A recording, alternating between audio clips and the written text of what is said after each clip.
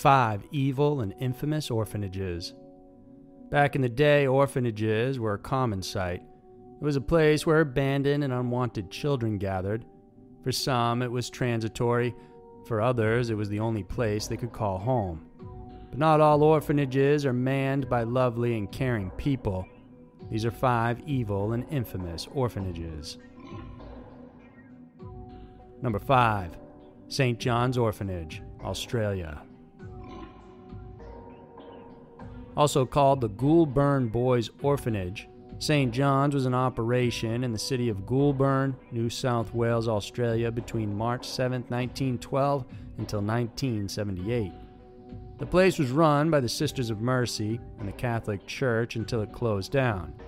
Made to accommodate at least 100 children, it first housed young boys between 5 to 16 years old. It wasn't until the 70s when the place began accepting females because of the declining number of young men. From beginning to end, the orphanage took in 2,500 individuals. In actuality, though, only 4% of these were actual orphans. The rest were children given religious education and later trained in agriculture. For many who stayed there, it wasn't a fond memory they would return to. The boys who lived there said they were subjected to countless abuses. For one, those who first entered had all their clothes taken away from them. Children were given only one piece of clothing, no underwear, and it was only washed once a week. They were supplied with shoes, but often they were either too big or too small for their feet. Punishments were regularly doled out as well. It was common to be beaten. They were locked inside rooms, received canings and floggings sometimes for the most mundane reasons. Cold showers, even in the middle of winter, were normal, and there was hardly any medical care. Boys who would get sick or injured were at the risk of not healing because there was hardly any intervention. Meals were unappealing and minimal. And what's more, despite being educated, the teachers were limited to religion and Latin. Only boys who were brighter were allowed to study past 5th grade, which was done off-site. Even more alarming, there were instances where boys were raped repeatedly, some by the staff, others by older boys in the orphanage. Despite the abuses that flourished during the time, some former residents claimed that even though the nuns were strict, they were fair. That even if the home wasn't ideal, even harsh, they were still provided with a home. After it closed down, St. Joseph's was bought by businessman John Ferrara. The place is now abandoned along with its accompanying grounds. It has since been heavily vandalized and is a popular destination for ghost tours. It's listed as a heritage conservation area under the Goulburn Malwari Council. Number 4. St. Joseph's Catholic Orphanage, Vermont. For a long time, St. Joseph's in Vermont served thousands of orphaned children from 1930 to 1970, but the facility, run by Catholic nuns and priests, became the subject of controversy in the early 1990s and again in 2018 when past abuses by the nuns and priests were uncovered. It started in 1993 when a former resident there, Joseph Barquin, filed a lawsuit alleging abuse. He said when he was a boy, he was fondled by nuns and his genitals were mutilated. Barquin's complaint then led other former orphans to come forward and disclose their experiences there as well.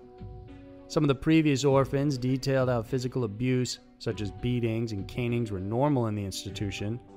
They said as kids, they knew each other by number because that was how the nuns addressed them. Everything was by numbers, according to one former resident. Children, especially chronic bedwetters, were repeatedly humiliated, and the nuns then forced other children to taunt that child as well. The kids had to eat their own vomit. At least one child was forced to slap herself 50 times, while another had his head repeatedly banged against the wall. Children were often isolated and made to sleep in a particular position all through the night. Former residents also witnessed kids being dangled by their legs out the window or over wells and laundry chutes. Another girl was thrown down over the stairs, and yet another's hands were burned as punishment by a nun. Many of the children were also locked inside a water tank, basement, or dark room, and the babies in the orphanage didn't fare any better. Even worse, systematic rape and sexual abuse also occurred. There were also at least 1 or 2 claimed murders there, courtesy of the nuns. These and more horror stories came out of St. Joseph's. Eventually, Barquin settled out of court with the diocese. The church also paid off and settled with other victims. Over the years, many of those who were affected still continue to suffer emotional and physical scars from the trauma they endured. There are still those fighting for their right to be acknowledged today. In 2018, a special task force was formed following the release of a BuzzFeed article highlighting the abuse to seek the truth behind the allegations at St. Joseph's Orphanage. Police are looking to hear from former residents, no matter how old the allegations may be. Number 3. National Soldiers Orphans Homestead, Gettysburg. Created by Dr. John Bournes, the National Soldiers Orphans Homestead stood on the Gettysburg battlefield. It first opened in October of 1866 and was built to accommodate the orphan children of soldiers who died in the war.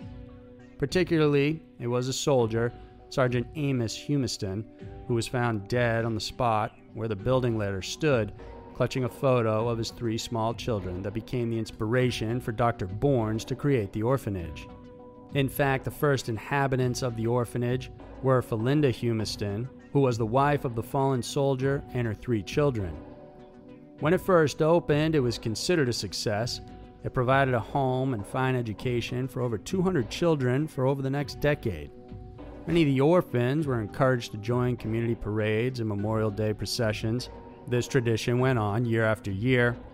In 1869, an additional dormitory for girls was added.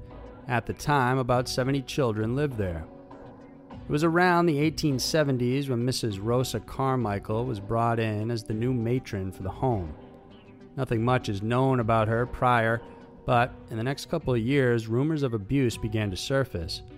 According to the press, Mrs. Carmichael was described as a most assiduous and faithful worker. She was also known as a disciplinarian. The years following Mrs. Carmichael's installation as the matron became a controversial period for the home. Rumors of abuse began to surface as runaway children and neighbors began to chronicle how she handed out cruel and unusual punishment. One boy, a 16-year-old, was seen in town with a missing left arm. He said he was from the homestead, and when the people saw him, they were shocked because of his appearance. On June 11, 1876, the matron was arrested on the charge of cruelty and was held on a $300 bail. She was found guilty of 3 counts of aggravated assault and battery, but because of her gender, she was only fined $20 and then released. Oddly, she returned to the home despite the scandal. The complaints only fueled Mrs. Carmichael's cruelty. She then continued to abuse more children, even hiring an older boy to beat and kick the smaller kids just for her pleasure. During the winter, one boy, who was 4 or 5 years old, was placed outside in the cold. He was helped by 2 men who came across his cries for help. Another little girl was forced to stand on a desk without moving at all. She had to be lifted down from the desk because she was so tired. Reports of a makeshift dungeon were also said to be in the cellar. Children would be tied to shackles until their death.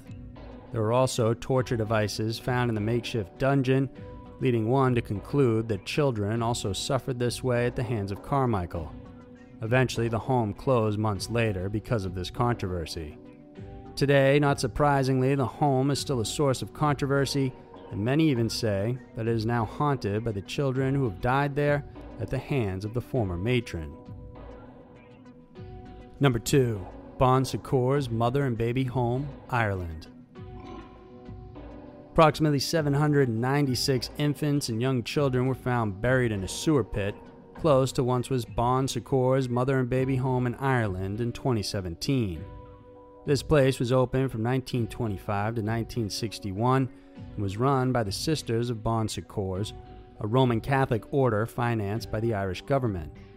For decades, local historian Catherine Corliss had asked, pleaded, and requested various agencies, including the church and state, to investigate the matter of the mass grave. It took years until the government paid attention and established a commission to investigate the missing children in Tom, where the mother and baby home was located. It was through Corliss's research she found death records of 796 children. They ranged from 35-week-old infants to 9-year-olds who had died from a variety of illnesses while under the care of the home. Once she found the record, she compared it to various cemetery records in the area and could not find any matches. She once heard of a report in 1975 that 2 boys had discovered what seemed to be human skeletons in a pit. She traced the maps of the mother and baby home and found the spot where the boys made the find. It turned out to be a septic sewage tank of the Bon Secours mother and baby home when it was still a workhouse. Her theory started to gain publicity in 2014, as well as plenty of disbelief. However, it would later prove to be true. Back in the day, it was considered disgraceful in Ireland for unwed women to get pregnant. It was the reason why the Catholic Church opened countless maternity homes like those of Bon Secours. Inside, once the baby was born, the mother was immediately separated from the child. The mothers were tasked to live in a home elsewhere, most of the time kept imprisoned as well, while the nuns would take care of the babies. During the investigation process, it wasn't just the bodies that were found. In 2015, the Health Service executive raised concerns of how over 1,000 children were sent away from the home without their parents' consent and put up for illegal adoption in the U.S. It turns out the nuns would put up babies and children for adoption in exchange for a fee. Those who weren't adopted lived in the home with poor nutrition, inadequate facilities, and were nowhere near taken care of. The majority of the death certificates later found by Corliss indicated the children died of congenital disability, illness, or malnutrition. When the government finally excavated the site in 2016 and 2017, they were shocked to find human remains in a vault with 20 chambers. Carbon dating proved the remains hailed back to the 50s, right when the Bon Secours home was in operation. In 2018, the Irish government passed legislation intending to do a full excavation of the site and for forensic DNA testing to be carried out. They also started looking into other mother and baby homes that once existed in the area, looking at their records to determine where the dead children from these homes were buried. It's believed over 3,000 children died in 5 other institutions similar to the home during the time. In at least one case, the investigator could only find 64 out of the 900 recorded children at an institution called Bessborough Home. It's unclear where the other children were buried or have been taken. Number 1. Holy Family Orphanage, Michigan. First built in 1915, the Holy Family Orphanage was a dream for many in the Marquette, Michigan area. At the time, the orphanage was built, costing between $90,000 to $120,000, an unheard of sum at the time. It had classrooms and bathrooms on every floor and dormitories. There was an annex with heating and plumbing facilities too. A laundry and kitchen, along with a large dining hall and playrooms, were also included. At its peak, the Holy Family Orphanage catered to more than 200 orphans. It accepted mostly children between 2nd and 8th grade, but later they expanded to include infants and older children. Initially, it was only made to accommodate white children, but its first inhabitants were Native American kids who were taken from their parents to accommodate integration into the white culture. This was common practice then, and many children grew up not knowing much about their culture until well into adulthood. Later on, the institution also ended up hosting Cuban child refugees. When the orphanage was fully running, allegations of abuse within its doors became rampant. Former children who lived there say abuse and beatings were common. The nuns were strict, callous, and quite brutal. In one story, a little girl was said to be playing outside during a snowstorm. The weather turned rough and she became lost. One of the nuns had to go get her, but the little girl developed pneumonia as a result. Several days later, she died. The nuns were angry about her excursion and decided to make an example of her. They ended up displaying her dead body in the lobby so every child in the home could see. They wanted to make sure that the kids knew what would happen if they went outside or disobeyed. There are also stories of a young boy who was beaten or drowned to death and the nuns decided to cover up the incident by hiding his body in the basement. Despite the abuse stories, there are also those who say they had a good experience while there. The last of the orphans left the Holy Family Orphanage in 1967. By the 80s, it was only an administration building and would become completely abandoned by 1982. Since then, it has transferred owners.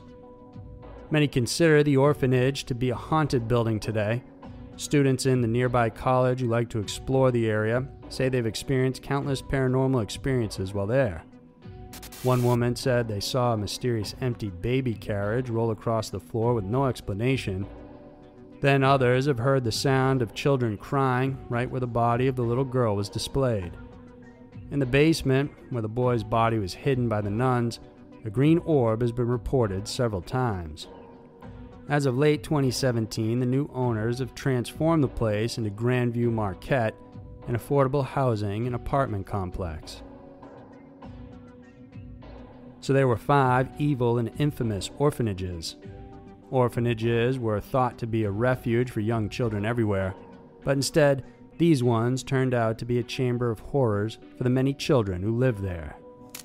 We have new videos every Wednesday and Saturday, so if you enjoyed this one, then please subscribe and hit the notification bell. Thanks for tuning in this week, and we'll see you soon.